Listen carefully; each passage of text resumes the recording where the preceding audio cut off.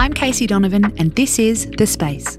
It's time to reflect on your week with one of our favourite mindfulness tips from the last 7 days. So get comfy and let's do this. Do you ever worry what people think of you? Ha, stupid question. We all care what people think about us. And that can be distracting. Think about it this way. Would you care if you had a bad hair day if nobody saw? Could you cope with your child's tantrum if nobody heard? Would your job loss hurt less if you didn't have to admit to your unemployment? We're sensitive creatures, and we give a shit about what other people think about us. It's not always a bad thing. It helps us to develop and grow. It gives us a moral backbone. It makes us more generous. But it can also cause us to play it safe and judge ourselves. So, how can mindfulness help us? Step 1. Fail as if no one is watching you. Stick that phrase on a greeting card.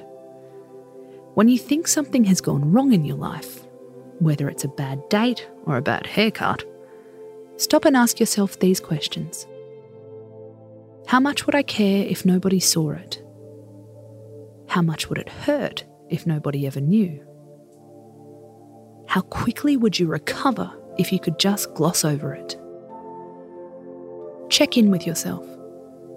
How much of this pain is caused by real disappointment? How much is a bruise to your ego? Step 2. React in a way you want to be reacted to. People mirror each other's reactions to a situation. The research says so. If you want people to get excited because you lost your job, then be excited. Be the one to set the tone. It's the right time to move on.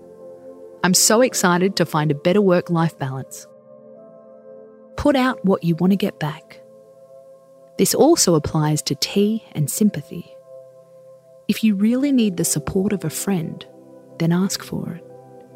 If you want someone to celebrate with, then ask for that too. Step 3. Remember the spotlight effect. We've spoken about this idea before.